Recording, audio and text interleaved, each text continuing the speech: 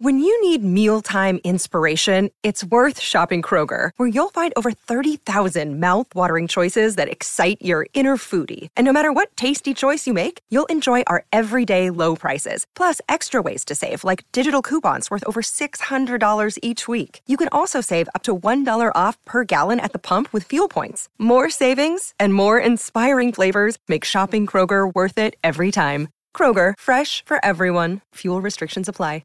Another day is here, and you're ready for it. What to wear? Check. Breakfast, lunch, and dinner? Check. Planning for what's next and how to save for it? That's where Bank of America can help. For your financial to-dos, Bank of America has experts ready to help get you closer to your goals. Get started at one of our local financial centers or 24/7 in our mobile banking app. Find a location near you at bankofamerica.com/talktous. What would you like the power to do? Mobile banking requires downloading the app and is only available for select devices. Message and data rates may apply. Bank of America N.A., member FDIC. Something else.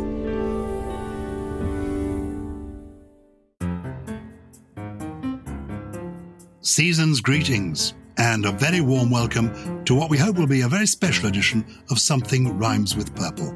This is a podcast where Susie Dent and I meet up each week to talk about words and language. And we're so grateful to you for joining us. We're very lucky. We've had a very happy year with Something Rhymes with Purple. We've had 4 million downloads so far, which is fantastic. And we won a prize this year, Best Entertainment Podcast, the Gold Award, which was pretty exciting. And it's all, frankly, down to the people who tune in and listen. So thank you very much for being there. This is a week between Christmas and New Year, and you gave a lovely word for it, didn't you, the other day? I can't remember what that word was. Well, there's lots of them. Some people call it Twixtmas, which is quite nice. But the one I like the best, just because it makes me laugh, is the Merineum, because like the perineum, it kind of bridges two things. I like that. Well, I like, at Christmas time, I like to play games. So I thought we'd begin today by playing a few games. And I'm going to introduce you to a couple of games, and I hope they're games that people can play as well. So I'm going to introduce you to games that we can play with the family, or games that you can play on your own. And also there's some riddles. We were talking about Victorian literature last week, and I came across a book of Victorian riddles with a linguistic feel to them. And I wonder if you can answer any of these riddles, Susie Dent. What grammatical term is unpopular with young lovers?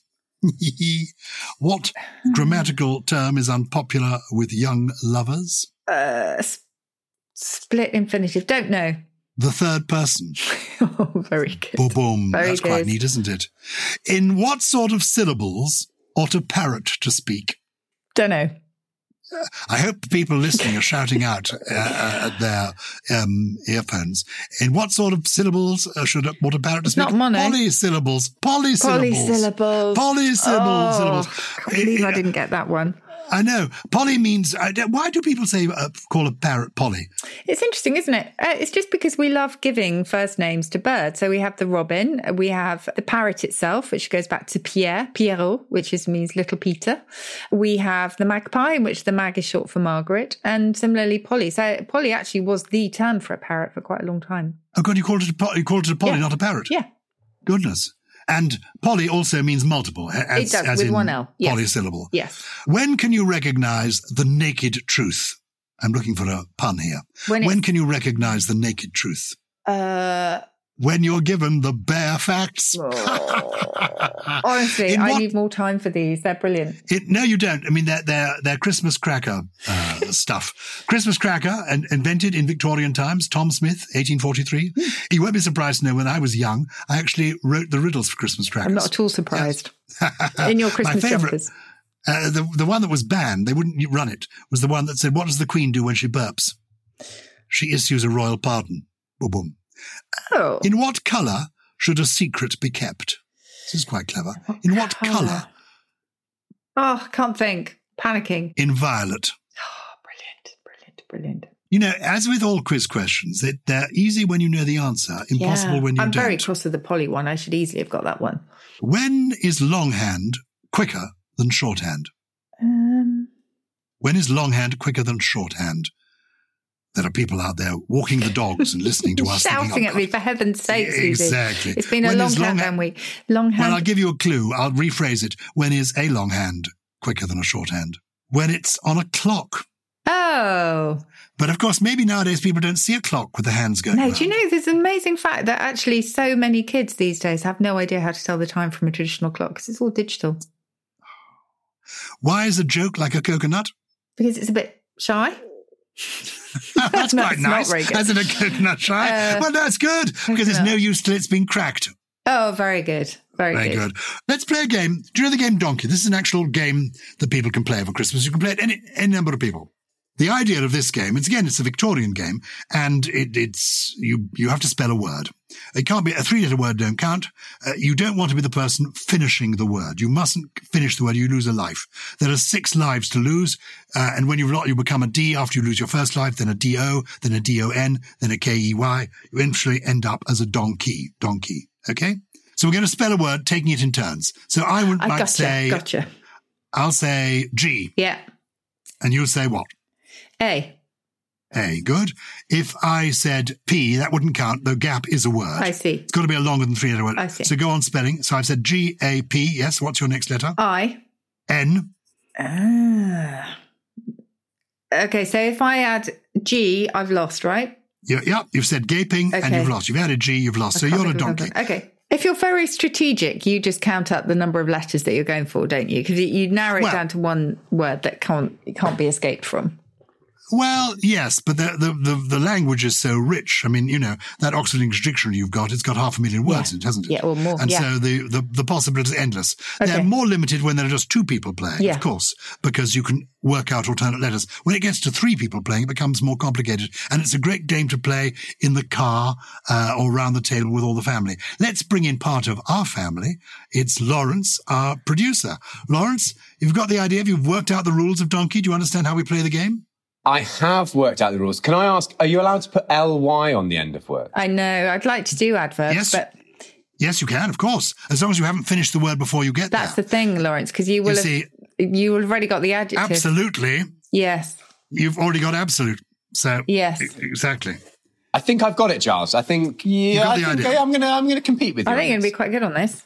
Good. Okay. I'm starting this word. Then it's Susie. Then it's Lawrence. Okay. F for Freddie. A. B. Fab. But 3-letter words don't count, so well done you. You. L. O. You. This is very unfair of you there, Lawrence. You set me up for that one because I've got nowhere to go. Okay. I think there is. Is there? Oh, but I think maybe there isn't. I was thinking that possibly Fabuloso. I was would be thinking allowed. Fabuloso. I was going to have Fabuloso, but I still have to put the S in, don't I? So I'm the donkey again. That was unfair, guys. Okay, another round. You begin this round. Me? Okay. H. Okay, H. I will follow with a simple A. R. B. O. You. Honestly, this is just, you have set me up. Listeners, isn't this marvellous? The world's leading lexicographer is playing a it's all to do with the Victorian length of children's game, words. and she's losing hands down. This is all to do with the length This is what of words. most people want, Susie, is to beat Dictionary Corner. That's what we're all in. I know, but I don't have a choice. I have nowhere to go. I've been You set have nowhere up. to go but to give us the letter R. Harbour. We've not planned this beforehand. No. May I just say this is not to do so much with skill, but to do with luck. You may say that, but nobody believes it. It's entirely Okay. to do with skill. Okay, you start the next word. Well, it's one more round. Okay. L. I. N. S. Lawrence. L-I-N-S. Come on, Lawrence. We're doing well with this one. I think I know what letter you want to give us. Is it the first? A, B, C, D. Or is it the 5th letter of the alphabet? No, stop it. That's not fair. So I've set myself up again, haven't I? You have. So E. Oh, that's interesting. E. What a coincidence. Excellent. M. L-I-N-S-E-E. What? M. M. Yeah, Linseam. Linseam? What's linseam? It's not. Linseam is not a word in itself. It's linseemingly. Oh, what does it mean? It means when you look a bit like Lynn. Like Lynn? This is prize cheating. Honestly. I have the Our LED in listeners- front of me. It confirms. So But if you That's how look a they little do it bit on like Lynn. Countdown. Lynn seemingly is not only have we discovered that the world's leading lexicographer can't win a simple Victorian children's word game, we find that to do so, she tries to cheat. Yeah. I mean, this is appalling. But, I have the power to enter words into the dictionary, which I just have. So linseeming is in. Okay, so quickly, Giles, I'm going to say we are all now DONKE. It's sudden death. Susie, you can start. This is for the win, the Christmas New Year win. It's okay. Dealer's choice. What do you want to go for? I just think you guys have already plotted how you're going to set me up. So I'm going to go with A. I'm going to go with C. C. E. N. Lawrence. You've got to be clearer than that, Susie. N's quite a good one, though. Giles, what are you going to go with? It's a very good one. I'm going to concede. Accent. I'm giving T. So sudden death. So what happens? Our listeners missed all the bit that we cut out where I did amazingly well, and Giles is now the donkey. Giles is now well the donkey. done. Before we lose you, Lawrence, let's say thank you to you and your team and all the people at Something Else for all the good work you've done this year, bringing our podcast to the world. Well, thank you so much. It's a privilege to work on, and thank you to you guys. Happy Christmas to everybody. And I'm just thankful I'm not the donkey this time. No, I'm proud to be the donkey. It's not a bad thing to be. Lovely. Well done. Susie, before we take a break, I'm going to give you just one more game that you can actually ponder over the break. Okay. And then we can give the answers at the back of the break. It's an old game that people have been playing for years, but it's quite fun to do. It's how you turn one word into another word. It was very popular with Lewis Carroll, the creator of Alice's Adventures in Wonderland. He would turn wet into dry, one step at a time, one letter at a time. Oh. So he'd take the word wet, he'd then give you bet, he'd give you the word bay, B-E-Y. What is bay? Is that a colour? B-E-Y? Yes, it is a word, isn't it? Yes, it's a Turkish governor of a province or district. I mean, you'd be forgiven for not knowing that one. Then he went to die, D-E-Y. What's a D-E-Y? D-E-Y? Lewis, honestly, where were you going with all of these? A woman having charge of a dairy. There you are. And then you got to dry. So you can get to wet to dry in 3 steps. Wet, bet, bay, day, dry. And I go to sleep at night. Wow. Turning hair into soup, pity into good, poor into rich, tree into wood. Let's take a break and then I'll tell you how to turn Cain into Abel. Brilliant. Do you ever wonder how celebrities order food? Like, is Sarah Paulson a Diet Coke or a regular Coke girlie? Some peasant Coke? No. Or how does Sofia Vergara order a pizza? No tomatoes. I cannot eat tomatoes. Are you cool with mushrooms? Not really. If these are the details you need, and I know you do, I have the podcast for you. I'm Jesse Tyler Ferguson, and on my podcast, Dinners on Me, I take some notable friends of mine out to dinners in Los Angeles and New York City. Listen wherever you get your podcasts. That thing was delicious. Also from Something Else. Katie Piper's Extraordinary People, with me, Katie Piper. Every episode, I'm joined by a guest who tells their incredible and inspirational story, revealing how they faced adversity and come through the other side, including Great British Bake Off judge Prue Leith. I mean, when my first husband died, I think that next 2 years were the worst 2 years of my life because I really loved him deeply, and he died about 18 years ago now. But what kept me going was that I had all this work that was nothing to do with him. Do you think independence is key to resilience? Yes, a degree of independence. I think to put all your eggs in one basket is dangerous because it's just, it's just so awful when you're left on your own. You can find a link to this particular interview in the episode notes of the show you're listening to. Subscribe now on Apple Podcasts, Spotify, and wherever you get your podcasts.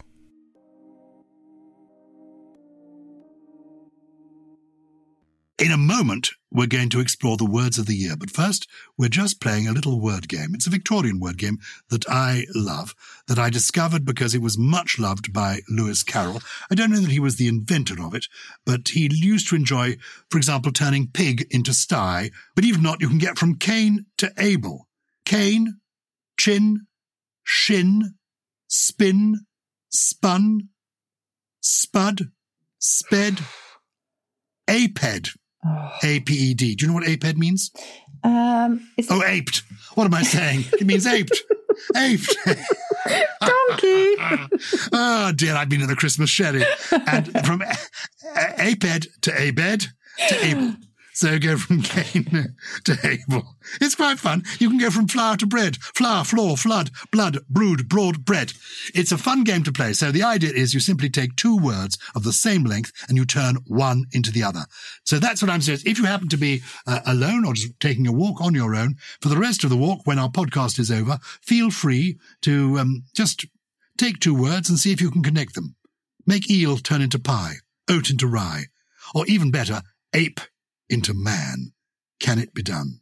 So those are some of my games, but one of the games that people have been playing in the newspapers and all the dictionary makers have been playing is Word of the Year. Mm-hmm. This is something that every dictionary company in the world, Merriam-Webster, Oxford English Dictionary, Collins, they all decide what they think is the Word of the Year, often based on the number of times it's been searched in a search engine. And this last year has given us so many words, hasn't it?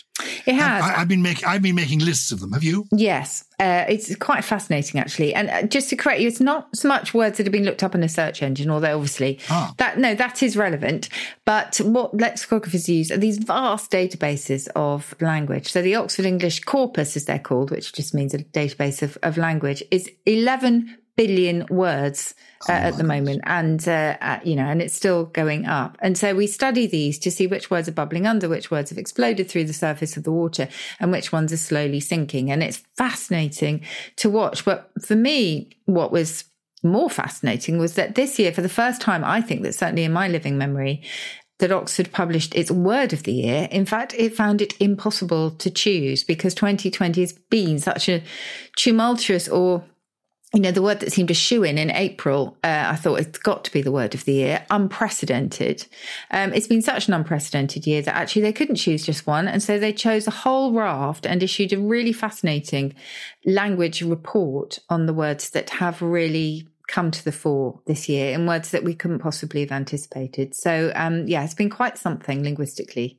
I think I mentioned people looking up words because one of the dictionaries, not the Oxford Dictionary, told us that the word lockdown, which of course has been in existence for a long time, was Collins, had been searched for 4,000 times last year, but more than 250,000 times this year. Yeah. And other words that people already knew, like furlough, key worker, self-isolation, they already existed, but they came into more familiar currency than ever before. How old is social distancing as a phrase? Social distancing, I think, was kind of used by virologists in the 60s, but it's certainly been used before now of, first of all, people that just wanted to keep apart from others. But in terms of, outbreaks and illness, probably since the big sort of flu epidemic, so maybe kind of the 1980s onwards.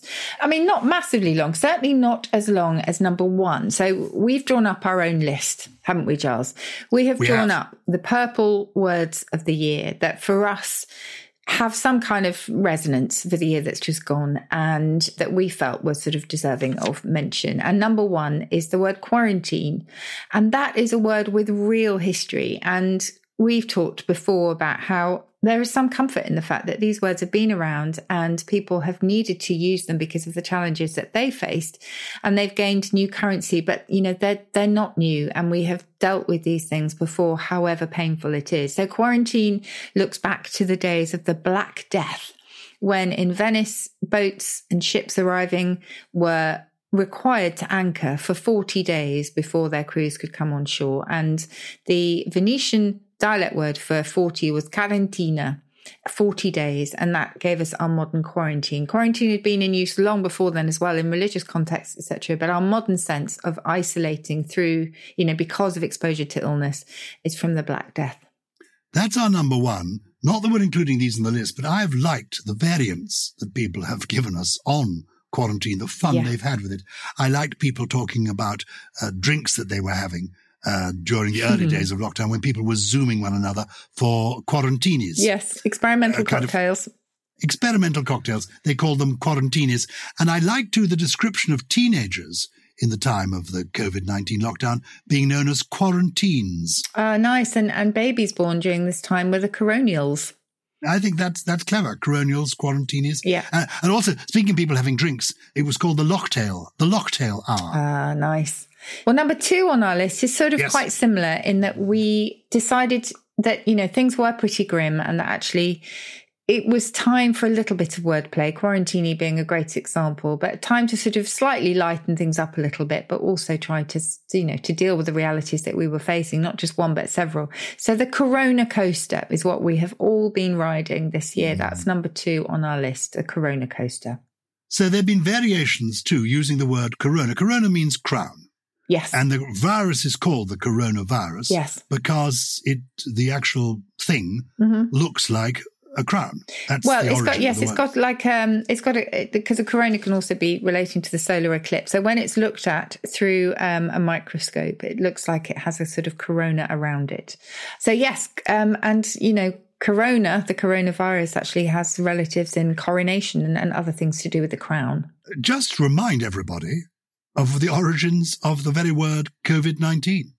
Yes, it's funny, isn't it? Because you wanted in some ways to put this on the list because nobody really knows what the D means. And that's absolutely right. I never thought about that before. So you tell us. Well, essentially, it's an abbreviation of coronavirus, disease, and 2019. Yeah. So it's 3 elements, coronavirus, disease, and the year. So that gives us COVID and 2019. So there you are. Do you know, there's just one other word that I probably would have put on my list. And in fact, if I had to choose an official dictionary word of the year, I might well have gone for this one, 2020 itself, because the date has become shorthand for anything that's kind of crazy, mad, ludicrous, unexpected, tragic. People say that's so 2020. Oh, that's very good. Yeah. Well, that could be. Should we make that number 11? We might. I think we have to add that to our list. Okay. I think we definitely do. We'll come back because in a moment when we move on from COVID-19, we shall be discovering other things that are so 2020. Yeah. Maybe people will look back on this with some nostalgia. A feeling of nostalgia for the lockdown. Wow. I mean, the early lockdown, I rather liked in the early days when we were just walking about and there were no aeroplanes. We were listening to the birds. Yeah. And I also, quarantine being our number 1 word, I love the phrase quarantine, or rather the word quarantine, for people who've pulled together through the crisis. Mm-hmm. They've been a quarantine. And actually, you mentioned no planes, less pollution, etc. There was one of the very few new words to emerge this year, actually, that made Oxford's list was anthropause. And anthropause is a mix of anthropo, meaning man or human, and pause, as in, you know, things just stopped and man and nature had time to breathe. Anthropause. What about COVIDiots? That's gone into the dictionary, in fact. That word went in extremely quickly.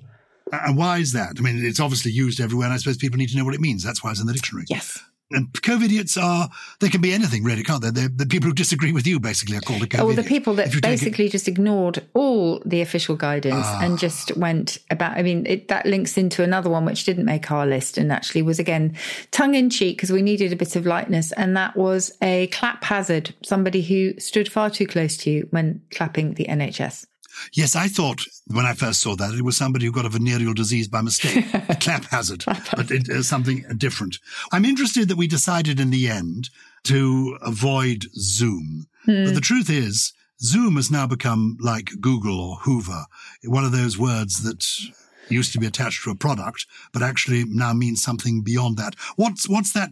What is the phrase for taking a word and making it into another word, like Hoover? Yeah, there is a word called genericide, which is actually almost sort of death to the product by the fact that it becomes generic. But that's slightly technical. I'm not sure that's the kind of main word, but yes, it does become generic, and a trademark sort of loses its grip and then becomes, you know, very much a kind of mainstream word. And of course, it then loses its capital letter. So at the moment with Google, we're in the strange position where Google, the search engine, is a capital G, but to Google something has got a lowercase g because it's lost its trademark. And if you Zoom somebody, are you using a capital Z? We are at the moment. Yes, we are. Now, I'm loving the lockdown lingo. What about the coffin dodger? In the early days, people were avoiding people with coughs. They were coughing dodgers. Oh, coughing dodgers. And phrases like, when we were supposed to be flattening the curve, people said, well, actually, what I'm doing is fattening the curve, because we were drinking the cocktails and eating at home. Yes, I know. People talked about COVID-24 or something with the number of pounds that they'd put on. That's for sure. You know, one of the things that I also found really interesting is that we suddenly had to become really conversant in epidemiology. So we were talking about R numbers and herd immunity and community transmission and all of that. Furlough as well. You know, we suddenly had to deal with these new realities. Furlough being an old term, but, you know, came and meant something very different for us. And then we began drinking Furlough Merlot. I mean, I think that what is wonderful about this, given that we talk about language, is how in a year, not only have these real words come to the fore, but also people with their love of language have used it to create all sorts of fun words. You know, with the masks that we wear, people have talked about mascara, making up your eyes, especially so that you look good with the mask. Which I think is rather marvellous. Yeah. No, we definitely tried to introduce a bit of light into the gloom, didn't we? And we always do that. And have you heard about people doom scrolling? Yes. I doom scroll all the time. Well, we didn't have much choice. Oh, doom surfing. I found it quite easy to avoid, actually. Did you? Yes, I found it really I think very people easy had to be very disciplined about only looking at the news once a day. Otherwise, you were just inundated. But yes, most of us, I think, were doom scrolling. We've chosen Quarantine and Corona Coaster. I put in a late bid for Bubble, only because Bubble, I just like as a word, it sounds good. Yeah. And it's been a positive part of it because we've been having fun with people in our bubble. Clearly, you've had enough of talking about furlough, key workers, social distancing, self-isolation and all the rest. You've had enough of lockdown lingo. I can't get enough of it. You want to talk politics. But I think because I've been a politician, I try to avoid talking about politics. So you can take us through the words that have a political vibe that you feel have had resonance this year. Some of them are words, ancient words, aren't they? Yeah, I think it's important that it's not that our words of the year or any words of the year list is not just about the pandemic. It's overwhelming as it has been. And, the reason 2020 itself has become this shorthand is because we've had so many other things. We've had wildfires, which have totally desecrated and destroyed so much of our land. We've had acute racial injustice. We've had racial protests. We've had a savage economic recession. We've had a pivotal US election. There's just been so much of it. So yes, turning to political. Talk about doom scrolling. Here she is. Little New Year cheer from Susie Dent. It's hard to find some light, isn't it? It is hard. And that's what Oxford was saying, I think, is that normally they would have a few sort of techie things on their list or whatever. And this year it was very, very hard to find the light. And I think that light, as you say, came from us playing around with existing words and coming up with some funny ones. Okay, so number 3 on our list is empleomania. Oh, it's a lovely word. Very old word, this. How do you spell it? EMPLEOMANIA. Mm-hmm. If you're an empleomaniac, you have a desire or a thirst for public office, no matter what the cost. So this, of course, for me, now our Purple listeners will probably know that Giles and I don't exactly totally share the same political views. But this, for me, I think you can probably agree on this one, Giles. Donald Trump, who wanted to cling on to office no matter what, because his thirst for public office was so huge. So for me, Donald Trump is the ultimate empleomaniac. It's a great word. You say it's a very old word. How old is it? Empleomania, I think, will take us back to about the 18th century. So although it's Latin, in those days, we have a great desire to kind of sound more classical and more impressive by looking to the languages of the ancients. I'm just looking at it now. Yeah, 1845. So the 1800s we're looking at there. Very good. Okay, so this again, I mean, no matter what your political persuasion, I think you can find individuals that fit this description. Number 4 on our list, whether you're, no matter what country you're in, or it doesn't have to be a political word, actually. It can be for somebody in your office or somebody in your family. A catch fart. Catch fart once applied to a lackey, a servant who was never too far behind their master or mistress, and so who always followed the political wind, a catch fart. In other words, they were so close that they got everything and they blew with the political wind. And I think you read the newspapers too much or watch too much television. I've been fascinated by the US election, that I was just overjoyed at the result. I'm being very blatant here, explicit about my views. A stiff rump. Again, everything I just said about catch fart still applies to this. You can apply it to anyone you like, really. A stiff rump. All of these are really old epithets, by the way. Stiff rump is a stubborn individual who resolutely refuses to budge. Very good. These words are so rich and so applicable to the human condition that I think we will all know an empleomaniac, a catch fart, or a stiff rump, no matter what your political persuasion. Have you got some more, going back, as it were, to the lockdown, isolation world in which we've been? Have you got some more words from that area? Well, yes. I'll tell you what's obsessed me this year has been homeschooling. Yes. Not that I've done any. I tried to do some with my grandchildren. Hopeless. Absolutely hopeless. I'm no good at it. Makes me realise how amazing the teachers are. Homeschooling. Horror word of the year. Strange that actually not that I know of anyway, no words really came out of that horrible dilemma that most parents, face, with having to work at the same time as homeschooling their kids. I mean, what a tricky, tough time that was. And yet we didn't seem to have any words that came out of that. Perhaps we did. If any of our Purple listeners have heard some, I'd love to hear them.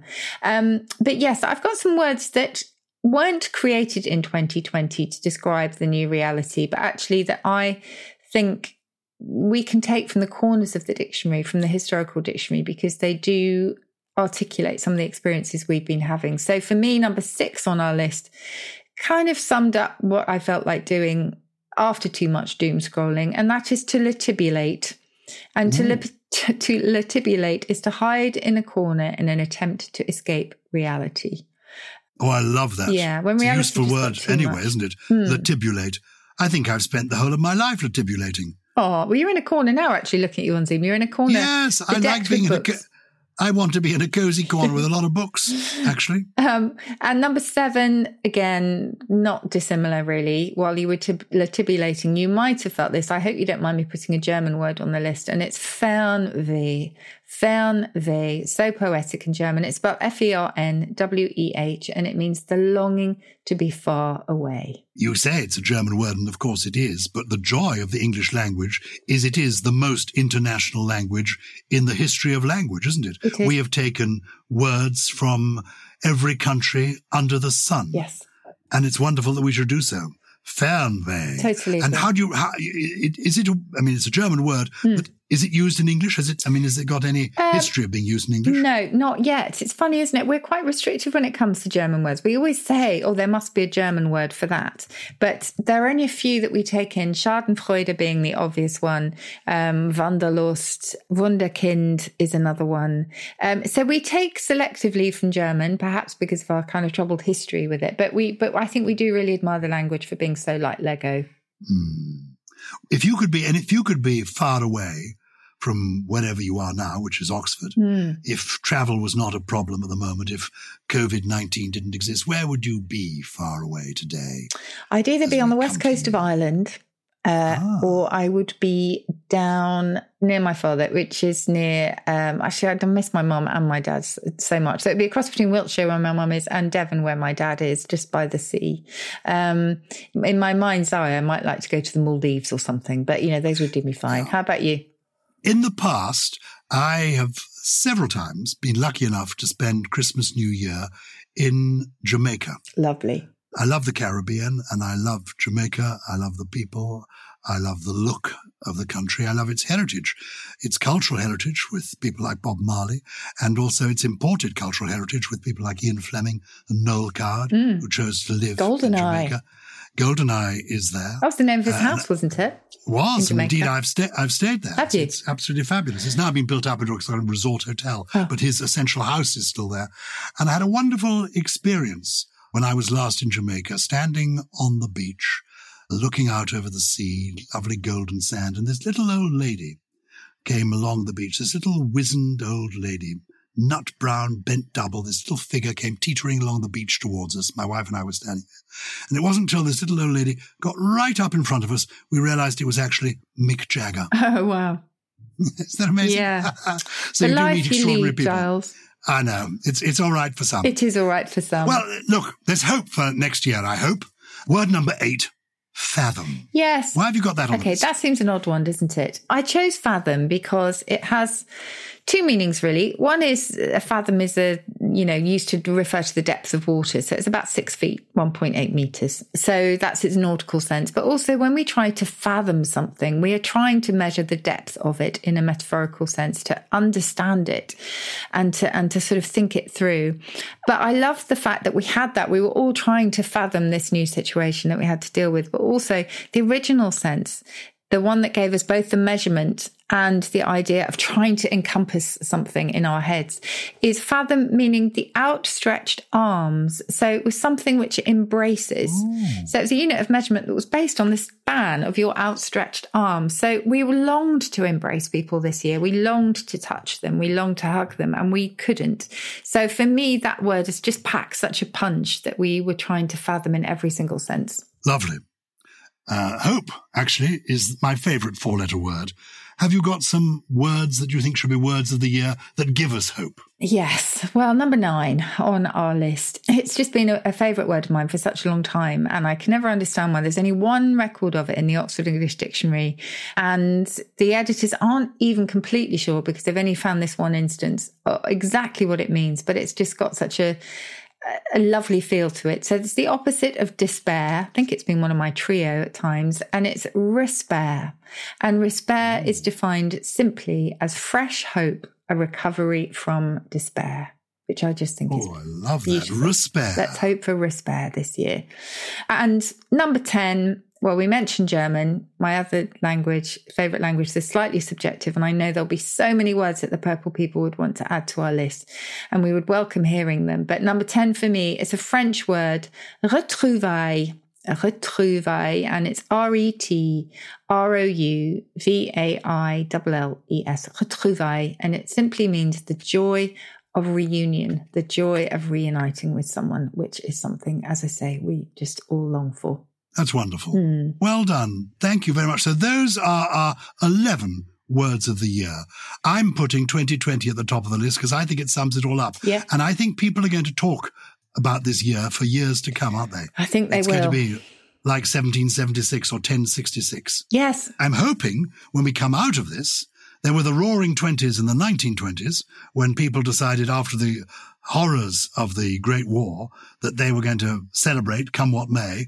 And we had the Flappers, we had the Charleston, we had Bebop. We're going to be having fun times. Exuberance, in the roaring 20s. That's what we want. That's what we want. Yes. We want respair, retrouvailles, exuberance, happiness. Yay! That's what we want. Goodbye, 2020. Hello, 2021. Yes. To take us into the new year, have you got your 3 words of the week? I do. What would they be? And they're just plucked out of thin air, really. They don't have any particular meaning. I just like the sound of them. One is appropriate, again, for sort of looking at someone from afar, longing to give them a hug and actually being unable to. It's Bellegarde. Bellegarde, from French, but it came into English a long time ago. Belgard, and it simply means a loving look. A Bellegarde. I love that. Which is gorgeous. Now, if you're loquacious and I like using words a lot, and you could be slightly verbose with it, loquaciousness, it doesn't necessarily have a very positive ring to it, but I like... Is the correct word loquacity? There's or is it both, actually. loquaciousness? Both of them are in the dictionary. Yeah. Fun. But I'm going to give you an alternative, and one that I think sounds much smoother. And I'd like to think that this applies to Purple, even if it might have a slight verbosity about it. It's linguosity. Linguosity means sort of liking to use words, a pleasure in using words, but perhaps a little bit too much. Linguosity, which I just think is quite nice. I may be guilty of that at times, you know. Oh, well, we all I are. And I'm going to finish with one that I think just sums up the year for many of us. And, this will be gone, I promise, once respair arrives. But if you are beblubbered means having swollen eyes from too much crying. You're beblubbered. I just like the sound of that, yes. Don't be so beblubbered. Respair is around the corner. We don't want people being beblubbered. We want people full of hope, full of respair. Yes. Okay, that's going to be... I like the French twist you gave that one. Respair. Yeah. But you're right, it comes from espère, to hope. Yeah, it's all linked together. Susie, we've reached the end of the year, and it's been a fabulous year for us and for Something Rhymes with Purple. We do so want to say thank you to everybody for listening. Thank you for spreading the word. Thank you for helping us become the best entertainment podcast of 2020. That's been fantastic. It has been. I want to say to everybody all over the world, cheers. So cheers, santé, à la vôtre, salut, prost, yamas. Do you know where they say yamas? No. Susie? It's in Greece that they say yamas. Nice. Gesundheit. Do they say that in Germany? Gesundheit. Yes, Gesundheit. Yeah, Health. very good. Yeah. Where do they say biba? Do you know? Spain? Biba. No, Guam. Oh, Maybe my a Spanish goodness. one. I don't know any of these. What about in China? What do they say in China? No idea. We have listeners in China. We know you're there. We know you're listening. Hi, yes. They say there, Ganbei. What about this one? Oh, nice. Nazdravi. Nazdravi? That's cheers in Croatian and I think in Czech. Skol, everyone knows that. What about Tervisex? That, I think, is cheers in Estonian. I mentioned the other day, Kippis, which I think is cheers in Finnish. I love that. Chin Chin, where does that come from? Chin Chin, well, Italy, we use it in Italy, yeah, but we use it. Chin Chin is Italy. We've adapted it from Italy. Cheerio, Okay. Chin Chin. Oh, Yeah, nice. that's what they say in Italy now, yeah. Chokdi comes from Thailand. Yeah. And my favourite, I think it comes from the part of the world, Vietnam, Cambodia, around there. Yeah. Yonzo Mot Hai Ba Yo. 1, 2, 3, yo! So that's Excellent. us greeting our listeners around the world. And I'm full of hope.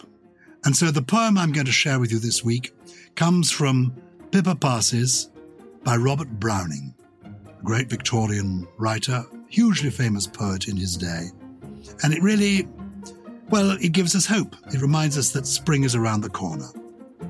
The years at the spring and days at the morn, mornings at 7, the hillsides dew-pearled, the larks on the wing, the snails on the thorn.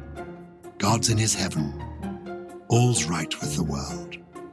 That's so beautiful and just the loveliest way to end what's been a really tricky 2020, our word of the year. Thank you, Giles. Thank you to all the Purple listeners, genuinely, from me too. It means the world to us that you have been with us this year, of all years.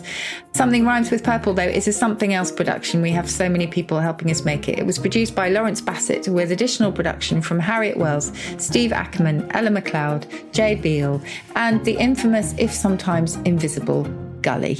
Kip piss to you, Gully.